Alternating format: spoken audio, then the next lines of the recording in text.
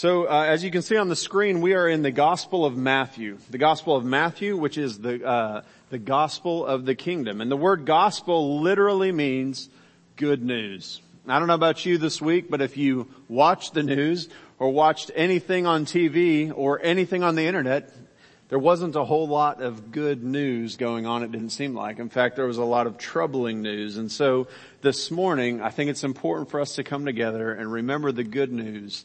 And that is that the King has come. The King has come. There's one thing that encouraged me this week that I want to share with you. We have a resource that we handed out about this time last year. It's called the Handbook to Prayer. I think many of you still have that. I think we're actually in month 2 of that journey. If you don't know what I'm talking about, come see me afterwards. I'd love to give anyone who doesn't have a copy of this a copy. But it's just a resource for prayer. So I opened it up this week one day, and there were some every day this book uses scripture to guide your prayers. And the scripture for that day happened to be from Daniel chapter 4. Daniel chapter 4. So I want to read just a couple of these verses from Daniel 4 and then make a comment on them. It says this: I, Nebuchadnezzar, the king of Babylon, I blessed the Most High and praised and honored him who lives forever. For his dominion is an everlasting dominion, and his kingdom endures from one generation to another. None can stay his hand or say, what have you done? And now I, Nebuchadnezzar, praise and extol and honor the King of heaven. For all his works are right, all his ways are just, and those who walk in pride he is able to humble. What a great reminder of this idea that even though we see kingdoms coming and going, regimes rising and falling, God is the one king whose dominion will be everlasting and endures forever. And here's one other thing that's encouraging about that. The guy who spoke those words in scripture, Nebuchadnezzar, was one of the bad guys. Okay. God actually rescued him. He came to believe in God later in life, even though he had done so many terrible things to oppress God's people, yet he came to trust God, the one true God, God Most High, he said. And so let's be praying for that for those around the world who are struggling. So this morning we want to continue our conversation about how can we follow the King? How can we follow this King whose name is Jesus? And last week we did this. We're going to do it again this morning, that as we jump into the fall, you're hearing about a lot of different opportunities that you can plug into. Women's Bible studies, men's breakfast, men's Bible studies, home groups, things like that. Opportunities to grow, ways that you can follow Jesus as part of this church family. And so as you're praying through those things and trying to decide where am I going to grow and where am I going to serve, we kind of want to highlight a different area of ministry each Sunday. And so this morning we're highlighting home groups. And so we want to just talk just for a second before I jump into the sermon that gets really into some specific stuff from the Word of what following Jesus looks like. I want to talk about this particular avenue here at Trinity Church, this way that you have to grow alongside others as part of our church family. And what I would just tell you is this: I think home groups, these are groups that meet in homes, and I think they're a great way for us to share life together as a church family. And what that means is to challenge each other, to grow alongside one another, to pray for each other, and all those things. And these are basically groups of, smaller groups of 8 to 10 people that meet in homes, throughout the week. And so, we try to do 2 things every time a group meets. Number 1, engage God's Word, and number 2, pray together. And then usually there's food involved as well, as Jeff said. But to help you understand kind of what these groups look like, and just to kind of give a testimony to what God has done, I want to invite Chad and Kelly Black to come join me on the platform for just a second. We want to talk about what it is that God did through the group that they were a part of last year. And so as they're coming up, they're actually in the same group that I'm in. And so last year, our group met every Sunday night at the Wanch's house, Jason and Katie Wanch's house. And we would meet for about an hour and a half, get together, have some food, share time, just catching up. And then we'd have a kind of a time where we discuss the week's sermon. We have questions that are based on the sermon every week. So as a pastor, I love that idea, that groups throughout the church are interacting with God's Word, not just by hearing it on Sunday morning, but discussing it and talking about how they can live it out. And then we would have a prayer time, usually at the end. Sometimes we'd shift around the order of that, but that's kind of how it went. So I wanted them to come up so we can kind of just talk through how it was. And so for you guys, my first question is this: prior to last year, had you guys done anything like a home group? No. Neither one of you had. Okay, so what made you guys decide that you wanted to sign up last year? The first one was to meet more people within the church, because we've been going to church here for several years. It just felt like we didn't know that many people. So you get to know more people and get to know them better. And then I know for me it was reinforcement, because going through life, work, social gatherings, whatever, you're not always around other people of faith, and kind of being able to go to a home group and see other professionals. We happen to be in a group with Marcus. Intimidating. Not true. You know, so you get to see other people that, you know, the trials and tribulations, I guess you could say, of what other people are going through. You're like, okay, so it's not just me or not just us. So that was, for me, that was it. Yeah. So that was kind of your highlight. You would say that's kind of the highlight of being a part of that group last year then? Yeah, that was part of it, yeah. Okay. There are a lot of other highlights too. So. Yeah. Kelly, question for you. Can you kind of think of one way that you saw God use this group in your life or in the life of your family last year? Yeah, I think kind of playing on what Chad said is that bringing Christians, solid families into our family's life dramatically changed the way that we parent our kids, see other people parent. Having our kids have playmates and we know they come from a strong Christian background can influence them positively. And just having other adults of different ages to love on all of us and encourage us as we walk through our weeks, and, you know, to share and know that people are praying for you on a weekly basis and concerned and touching base when you're walking through something is invaluable to your family. Mm-hmm. Yeah, and I think everyone in our group, every couple in our group, every individual in our group, at least once during the year had something really significant happen that they needed prayer for, and it was great to be able to lift that up. Any other comments about the group from either of you guys? Highlights? Yeah, as far as a highlight, it was a sermon talking about we were called to love our enemies. So we brought that for our discussion, and it really turned into love your coworkers. It was just really, it went off the rails on what I think the original itinerary was supposed to be.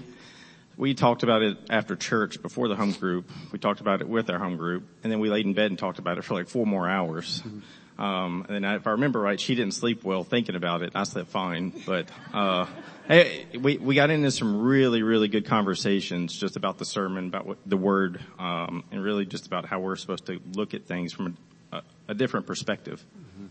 Yeah, so you saw God's word speaking directly into situations in your life, and that was huge. I think all of us in our group could probably say that as well, and in the other groups as well. So it was just a really great season of growth for our families in that group, and I know the families who were in other groups had similar experiences. So here's a question for you. Last question would be, if somebody's out there kind of thinking about, should I sign up, should I not quite sure, what would you tell them? You should definitely sign up. I think that I was really nervous about home group because we're not really involved in a lot of groups here and things, and I felt like, you know, I'm a newer believer and I wouldn't be able to be in the discussions as much because I wasn't very confident with a lot of things that I read in the Bible. Part of hearing the sermon here and hearing, you know, teachings on it and then going to a home group, you realize that there's so much discussion and wisdom there and new points of view, that it's invaluable. So yeah, you should definitely do it, and you won't know if you don't try. Awesome. Well, thanks for sharing that, guys, and I'll let you go back down to your seat. And it was a great year last year. We look forward to another great year this year. Let's give Chad and Kelly a round of applause for sharing their experience. So I think you see this in your worship guide. If this is an avenue that you want to pursue as a way to grow this year, the way to do this is to sign up. And so you can sign up on a clipboard out in the foyer, or you can go to our website and sign up. And the way this works is we collect all the names of people that sign up, and then we do our best to match you to a group that meets on a day of the week that you're available, and in a location that's not too far from your home, hopefully, and just keep growing it that way. So last year, I think we ended the year with 4 groups, and we hope to add a couple more this fall. So if you have any other questions on that, talk to Miguel or to me. We'd love to connect you to growth in that way. Really, again, though, the reason we bring that up as part of the sermon time this morning is to just emphasize that we are here to follow the King. and to follow the one whose name is Jesus. And you know, this week in particular, I think as you watch the world news and saw what's happening in Afghanistan especially, you see that we're reminded that following Jesus is not always an easy path. Okay? We are not promised an easy path. And it's really interesting to me that out of all the weeks that we've been going through Matthew, that this week we come to Matthew 8 verses 18 through 22, which speak directly to that topic of the difficulty of following Jesus. And so, as we jump into that text, first of all, there's another passage of scripture that was brought to my mind multiple times this week. And this is a promise for any believer who follows Jesus Christ, anyone who knows him by faith and then follows him. This is a promise for any believer. This comes from Romans chapter 8, and think about these words in terms of our brothers and sisters in Afghanistan and in other places around the world that are facing some really difficult persecution. This is a promise from God. Who shall separate us from the love of Christ? Shall tribulation or distress or persecution or famine or nakedness or danger or sword? As it is written, for your sake we are being killed all the day long. We are regarded as sheep to be slaughtered. No, in all these things we are more than conquerors through him who loved us.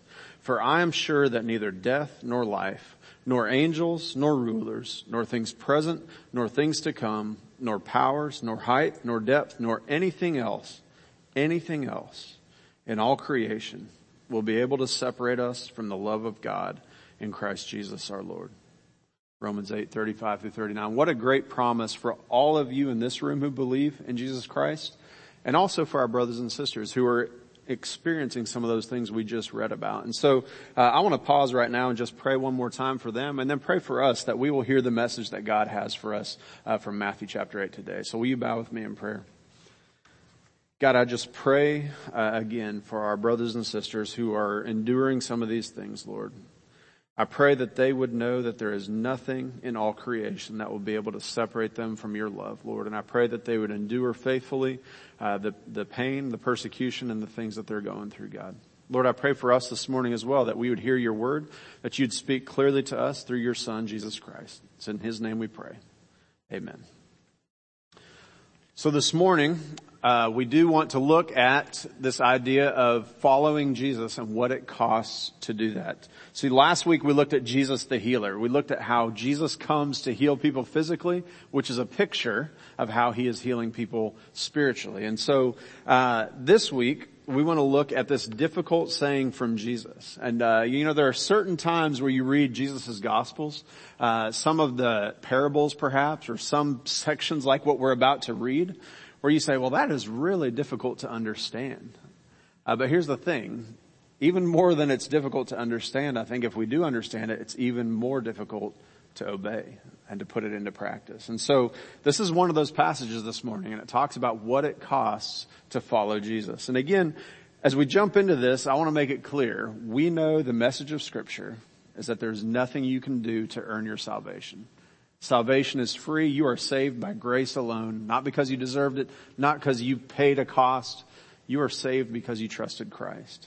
But Jesus says if you're going to follow me and live your life the way that I ask you to, there will be a cost involved. We are saved by faith, and now he says, I want you to walk by faith. Okay, one step at a time. So with that in mind, let's look at this text from Matthew chapter 8, verses 18 through 22. It says this. Now when Jesus saw a crowd around him, he gave orders to go over to the other side. And a scribe came up to him and said, Teacher, I will follow you wherever you go. And Jesus said to him, Foxes have holes, birds of the air have nests, but the Son of Man has nowhere to lay his head. Then another of the Lord's disciples came to him and said, Lord, let me first go and bury my father. Verse 22, Jesus said to him, Follow me and leave the dead to bury their own dead. This is the word of the Lord given by Jesus in the Gospel of Matthew.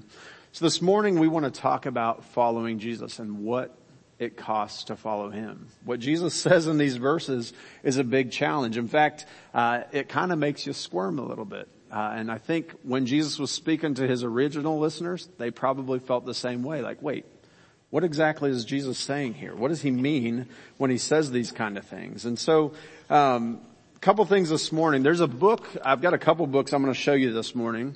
I don't know how many of you have ever seen this book. This book's called Radical by David Platt. The premise of this whole book is that we are not called as Christians to live lives that are comfortable or resembling the American dream, but we are actually called to live lives of radical faith and radical obedience. Hence the name Radical. In fact, the logo on the front is a house that's upside down. His main point in this book is, in many ways, Christians need to realize that following Christ is turning the American dream upside down. The American dream, if you define it as focused on yourself. So here's what he says. I want to read some words here from him on page 13 of this book.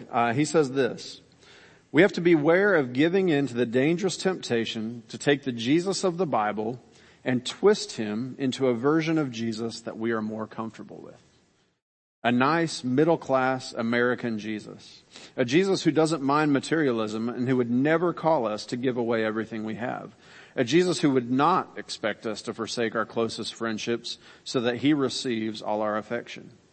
A Jesus who wants us to be balanced, who wants us to avoid dangerous extremes, and for that matter, wants us to avoid danger altogether. A Jesus who brings us comfort and prosperity as we live out our Christian spin on the American dream. He says we need to beware of the danger of worshiping a Jesus like that. Because if you think about it, he goes on to say that a Jesus like that actually resembles us. And it's really us kind of worshiping our own selves and our own desire of what we want it to look like to follow Jesus.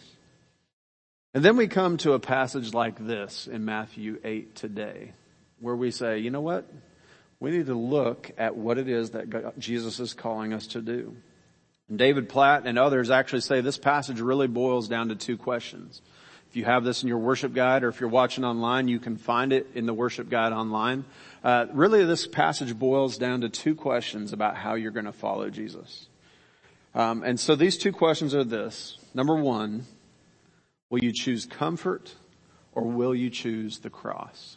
Will you choose comfort or will you choose the cross? Now, how do we see that in these verses? Look at verse 18. I love how this kind of unfolds. It says, now Jesus saw a crowd gathering around him.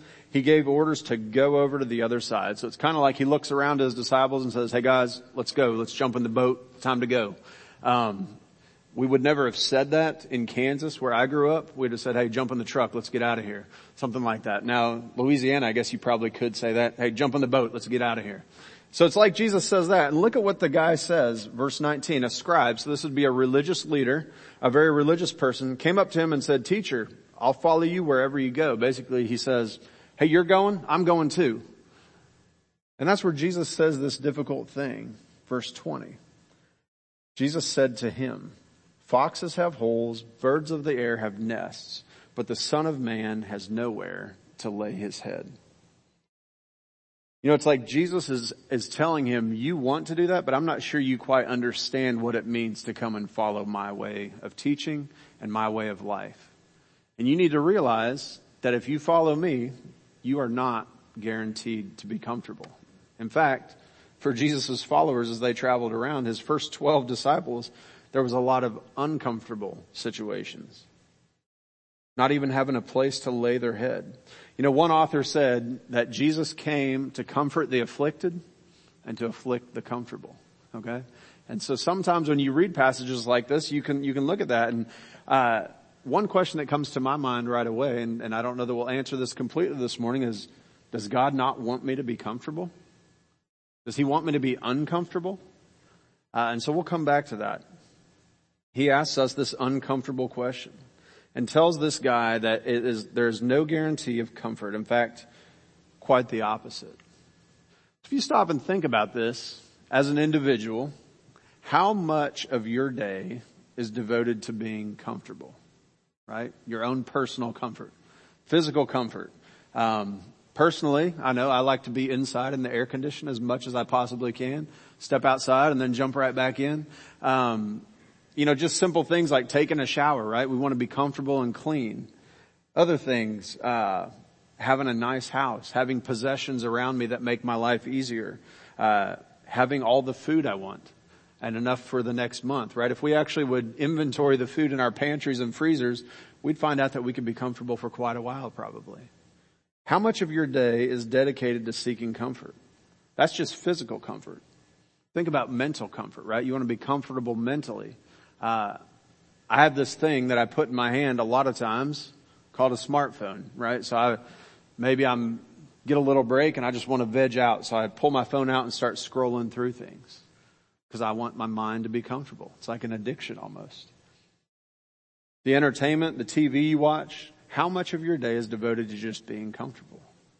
It's kind of a natural thing for humans. We seek to be comfortable. Most of us do. We want to be comfortable, but guess what? Jesus wants something different. Jesus wants something different. In fact, when you look at the teaching of Jesus throughout the Gospels, he brings up this theme of the cross a lot. And this is before he was ever crucified. In fact, his disciples a lot of times thought, what in the world is he talking about? He wants us to choose the cross.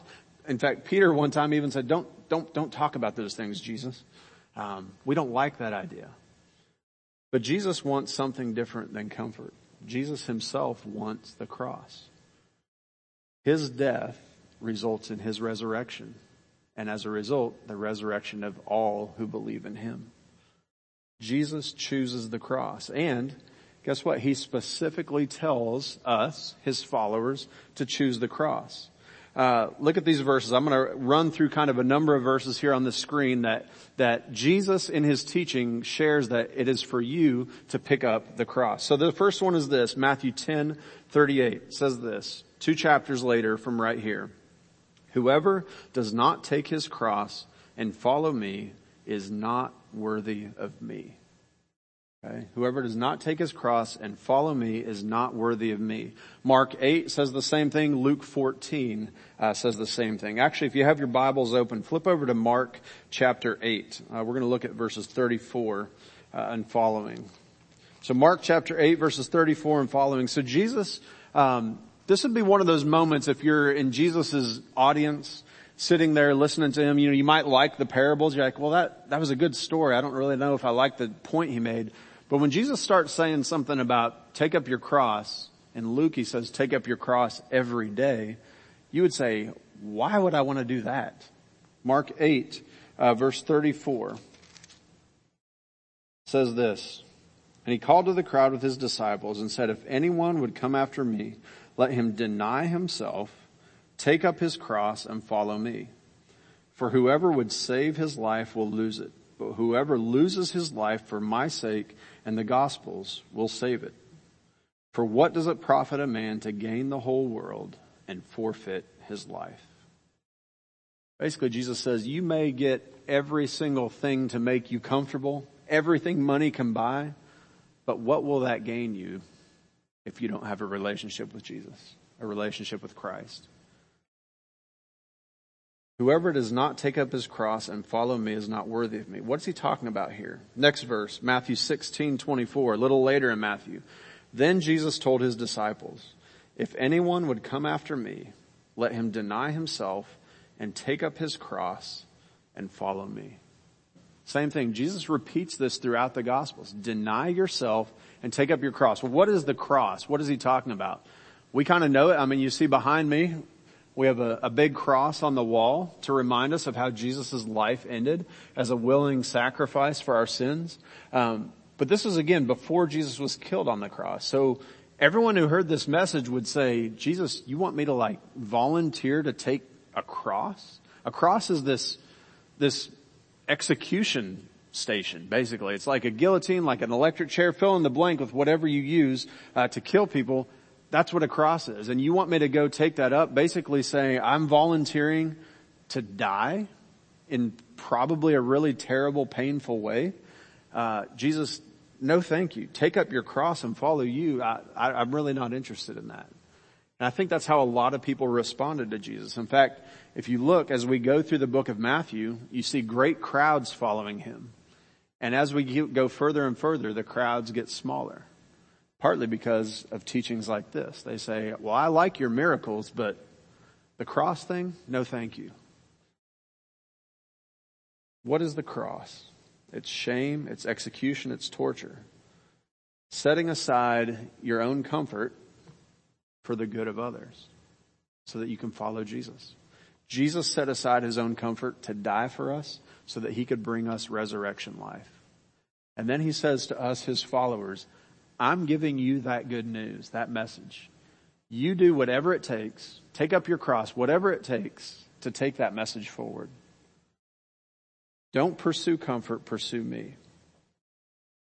If we go to what Paul says later in the New Testament, this is from Galatians chapter 6.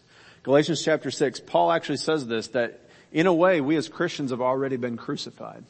We've already been crucified. Far be it from me to boast except in the cross of our Lord Jesus Christ, by which the world has been crucified to me and I to the world. In other words, I've executed that part of me. God has set me free from the sins that I used to do. I am dead to sin. God crucified that in me. But then he says, I'm going to boast in the cross. Again, in the Roman world, that would be the last thing someone would boast about. Nobody would want to boast that they got executed on a cross or that their religious leader, that the person they worship was killed on a cross. That doesn't make any sense. Yet Jesus says the cross is the picture of absolute love. He gave up all the comfort he had so he could choose the cross. One more verse, Galatians 2:20. I've been crucified with Christ. It is no longer I who live, but Christ who lives in me. And the life I now live in the flesh, I live by faith in the Son of God who loved me and gave himself for me. So you see two things. The cross, what Jesus did on the cross, is what saves us. He paid for our sins. He died in our place. But the cross is also our pattern. Jesus calls us to follow that same pattern, being willing to sacrifice anything to love others, sacrifice our own comfort for the sake of others. You know, we talk about the cost of following Jesus. There's a couple things I want to mention this morning and just share a couple stories with you. Throughout Christian history, a lot of people have sacrificed comfort, have given up their family, their jobs, their homes, and many of them have actually even been killed because they're following Jesus. And so I want to share a couple of those stories with you this morning. So I brought, like I said, a couple other books. This one is called The Normal Christian Life by Watchman Nee. Okay, so Watchman Nee, some of you may have heard his name, Christian leader. He's a Chinese guy, born in 1903 into a prominent Christian family. He's an example of someone who gave up a lot of comfort in order to follow Christ. And so at the age of 17, he became a Christian. Listen to his testimony of how he met Christ. This is in 1920 on the 28th of April. I was alone in my room, struggling to decide whether or not to believe in the Lord. At first, I was reluctant, but as I tried to pray, I saw the magnitude of my sins and the reality and efficacy of Jesus as the Savior. As I visualized the Lord's hands stretched out on the cross, they seemed to be welcoming me. And the Lord was saying, I'm waiting here to receive you. Realizing the effectiveness of Christ's blood in cleansing my sins and being overwhelmed by such love, I accepted him there. Light seemed to flood the room, and I said to the Lord, "O Lord, you have indeed been gracious to me." So that was how he came to know Christ. I love that picture. He said, seeing Jesus stretched out on the cross was like a picture of Jesus' arms welcoming him. You know, there's a song we sing here, and some of the words of that song are, his arms show how far love would reach. If you think about Jesus' arms spread out on the cross, shows us what that picture of love looks like. So what happened to Watchman Nee? So he was a church leader throughout the 20s and 30s and 40s. And then after World War II, the church actually in China actually began to explode. He was leading a church of over 1,000 people. And then in 1949, the Communist Party came to power and immediately began systemic persecution of Christians, tried to wipe out the church, completely wipe it out. Intense persecution followed. And so He was falsely accused of a bunch of things, tax evasion, all these things, and he got thrown into prison and convicted. It was basically a kangaroo trial. They tortured some of his some of his church members so that they would testify against him. He was convicted and sentenced to 15 years. So it's a heartbreaking story. He gets to the end of the 15 years and he actually is told, you're going to be released. And then they say to him, oh, never mind. You're going to have to stay here a little longer. Ends up staying in prison for over 20 years and dies in prison. The only person who was allowed to visit him was his wife for the last 20 years of his life. And they gave him the option. They said, renounce all these things, admit you did the wrong thing, turn your back on Jesus, and we'll let you go. But he wouldn't do it. In fact, on the day he died, they found a note under his pillow. And here's what he said. Christ is the Son of God who died for the redemption of sinners and was resurrected after 3 days. This is the greatest truth in the universe. I die because of my belief in Christ. Watchman Nee. So here you have a guy who knew firsthand the cost of following Jesus. He gave up everything. With a few words, he could have gone back and had comfort. Family, house, friends. And yet he said, I'm willing to pay the cost to remain faithful to Jesus. So the question is this, will you choose comfort or will you choose the cross? When this man comes to Jesus and says, I'll follow you wherever, Jesus says, do you know what that really means? That means you have to be willing to give up comfort because you realize that following me, doing whatever I ask you to do, reaching whoever I ask you to reach, is more important than any earthly comfort you could ever have. The cross means denying yourself for the sake of others. So that back to that question, does Jesus want me to be uncomfortable? Does he want me to literally just go out and try to find an uncomfortable place to live? Go live under a bridge? I think what Jesus is saying here is you have to realize that your comfort, the only true comfort you can find, is in him alone. And as a result, if he calls you to go live under a bridge, if he calls you to live on the other side of the world, whatever he calls you to do, he is the only place you can find true comfort. He's the king. So we live in a democracy, so a lot of times we forget the idea of when a king tells you to do something, you do what the king tells you to do. And here he says, choose the cross. Don't choose comfort. Choose the cross. Not that we could die to save the world like he did, but sacrifice yourself. Give up what makes you comfortable. And so that's the question this morning. Is there some comfort that you know he's been asking you to let go of? Maybe it's time you spend on your phone, money you spend on entertainment. Fill in the blank. If comfort is getting in the way of you following Jesus and sharing Jesus with others, let go of that comfort and choose the self-denial. Deny yourself of those things so that you can share the gospel with others, so that you can follow Jesus with your whole heart. Follow Jesus. Don't follow comfort. That brings us to the second question, and it's related. But here it is. Will you settle for maintenance or will you sacrifice for mission, for the mission that God's called us to? Look at these verses, verses 21 and 22. Another one of the disciples said to him, Lord, let me first go and bury my father. And Jesus said to him, follow me and leave the dead to bury their own dead. So a couple things going on in this verse. First of all, you notice it says another one of the disciples. Jesus had 12 disciples that were in his inner circle, but he had a lot of other disciples, followers, people who were following him. And actually the word disciple literally means learner. So he had a lot of people who were following him around, learning what it meant to follow him. Well, here's a teaching moment. This person says, I'll follow you. And Jesus says, but first let me go and bury my father. Jesus said to him, follow me and leave the dead to bury their own dead. This is one of those that's really hard to understand. You know, is Jesus saying, reject your parents? Don't worry about your parents anymore. That can't be true because Jesus in other places says, I want you to honor your father and mother, obey the commandments. Is he saying, turn your back on your family? Here's the thing. I think what we have to realize is when we're talking about this idea of letting the dead bury their own dead, there's a couple things that could be going on here. I don't want to soften what Jesus is saying. He's definitely trying to make this guy uncomfortable and make him realize that there's a sacrifice involved.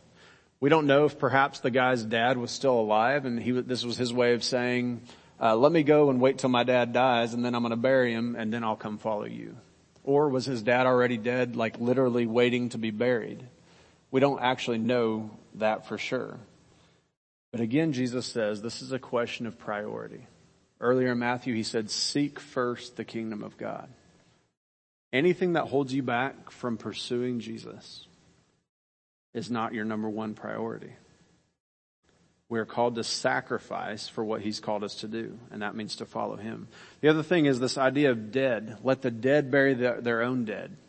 So immediately, if you think about TV shows, you're thinking about like, are dead people staggering around trying to bury other dead people? No. Jesus is talking about spiritually dead people. Ephesians 2:1 talks about this. It says, before you knew Christ, you were dead in your transgressions and sin. So Jesus says the affairs of everyday life, let the spiritually dead handle those. You have something greater you're called to. That is to follow me and to make this good news known. Sacrifice whatever it takes in order to accomplish that mission. That's a hard saying. Leave anything that would get in your way.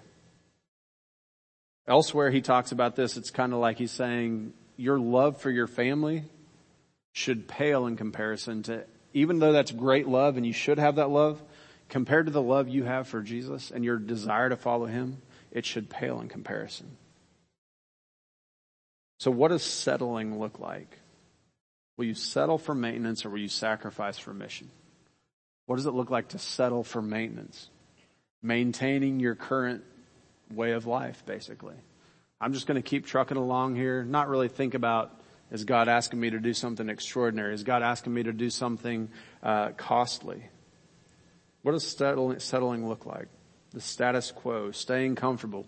We all just kind of want to blend in, right? Just live life the way everyone else around us is living it. Don't worry about them. They won't worry about me. Let's just kind of keep doing our thing. Jesus makes it clear in the Gospel of Matthew that we are surrounded by a whole world of people who, apart from him, will suffer eternal punishment, eternal death. He says you have the one thing that can cure them from that, the hope that it comes through Jesus, the good news that comes through Jesus. You must go out and share that. The King says, go out and share that. Sacrifice for mission.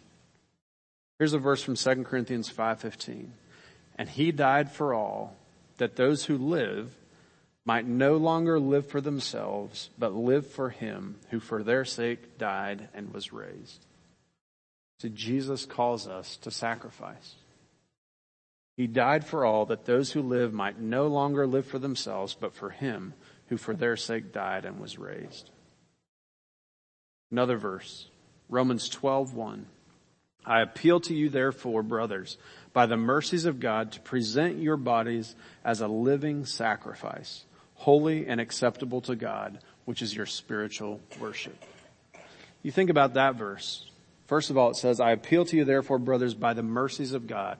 In other words, because of all the mercy and grace and love that Jesus showed us when he stretched out his hands on the cross and was beaten, bruised, bleeding for your iniquities, all that mercy, all that grace, because of that, now present your bodies as living sacrifices to him. Sacrifice anything that would get in the way of you following him because of his mercy. And then also that idea of a living sacrifice. But like I said, you remember, we as humans, we want to stay where it's comfortable. We want to stay in the status quo. We want to maintain what we have. And one author said the thing about living sacrifices is they like to crawl down off the altar, right? I'll offer myself up for just a minute and then I'm going to crawl back off.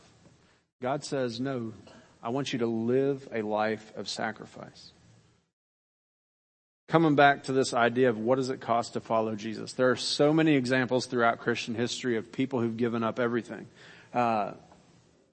This book, Fox's Book of Martyrs. How many of you have read some of this book? This book records from the early church how basically the Roman Empire persecuted Christians. And there's a lot of incredible stories how people who were being tortured and killed, sometimes watching their family being tortured and killed in front of them, would not renounce Christ. Sacrificed everything they had, even their life, so that they could proclaim the name of Jesus. Nowadays, there's a website with Voice of the Martyrs. Some of you have probably heard of this. You can go to persecution.com. This is a great place, a great resource you can go to actually look at stories of how people are currently suffering, so you know how to pray for them, actual names of people who are in prison right now, and also ways that you can give to help relieve or to help take care of some of the families of those people who are suffering. It's an amazing thing. So that's called Voice of the Martyrs, persecution.com. Just persecution.com is the website. But there's a lot of examples. In fact, I know in the next few years, we're going to hear stories of our brothers and sisters in Christ who maybe even on this very day, August 22, 2021, are suffering indescribable persecution. And so we want to be lifting them up. I could go on and tell you more stories. There's a story about a Korean pastor. This is an incredible story. Pastor Yang Wong-san. I got this book right here that somebody gave me a long time ago, The Triumph of Pastor San. Read through some of these things. I realized this week, I thought, I don't know what it means to give up everything, to sacrifice for Christ. And so I said, maybe I should read some of the books written by people who've experienced it. Read some of these things. Dietrich Bonhoeffer wrote The Cost of Discipleship, said, if Christ calls a man to follow him, he bids that man come and die, to take up their cross. Which is exactly what this pastor, Yang Wong-san, did. He was actually in the 1930s and 40s imprisoned by the Japanese. When the Japanese came through and conquered Korea and did all kinds of atrocities, he was imprisoned because he wouldn't worship the emperor. Kind of sounds like the book of Daniel, doesn't it? He wouldn't bow down to the emperor. He got put in prison. Well, then when the Japanese fell, he was released, only to be rearrested very quickly by the communists in North Korea. His family was actually killed because they were Christians. I don't have time to read the story to you, but it's a moving story of how his own sons would not renounce the name of Jesus, and they were shot. And at the very end of his life, as he was in one of these prison camps in 1950, the guards actually said, hey guys, line up, you're gonna be released. They marched him out in the woods and shot him because he wouldn't renounce the name of Christ. You know, he said this. He said, it's my hope that the time and place for my death will be a pulpit where I'm preaching, or a street where I'm witnessing, or a quiet place where I am praying. I should hate to die in bed while taking medicine. And that's exactly what happened to him. He did not die in bed. He died being faithful to proclaim the gospel that Jesus had given him. Will you settle for maintenance, or will you sacrifice for mission? We have to ask that question. What does sacrifice look like? Should I feel guilty right now because I'm not martyring myself and dying for my faith? Brothers and sisters, life is a great gift. I'm grateful that God has allowed us to stay alive. I don't want to die.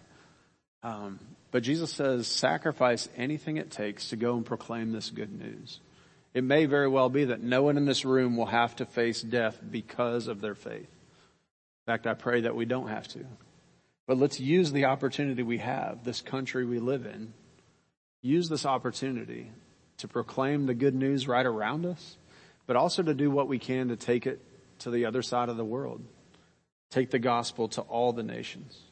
What does it look like to sacrifice in order to do that? Be willing to die. Literally be willing to die. Again, we may not have to face that, but be willing. Sacrifice your time and your comfort. Sacrifice your desire for pleasure. Some of the things we're called to sacrifice are good things. In fact, many of them are. Offer up your best to accomplish the mission. Whether that's your finances, your time, your comfort. Will you sacrifice whatever it takes to follow Jesus? Because here's the thing. No matter what it costs you, you know that he will protect you in the end.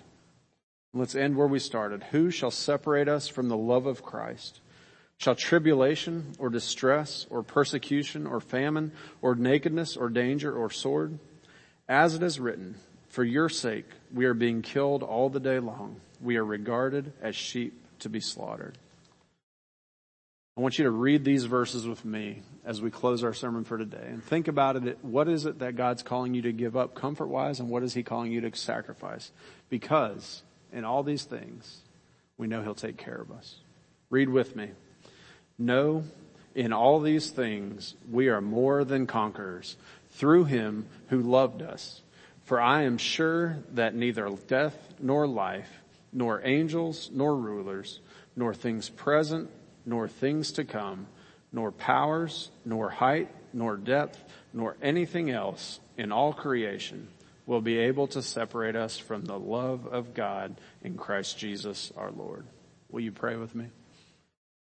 Heavenly Father, I thank you for this promise that you've made to us.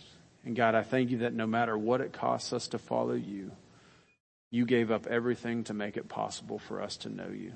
God, I pray that we would share that good news with so many people around us.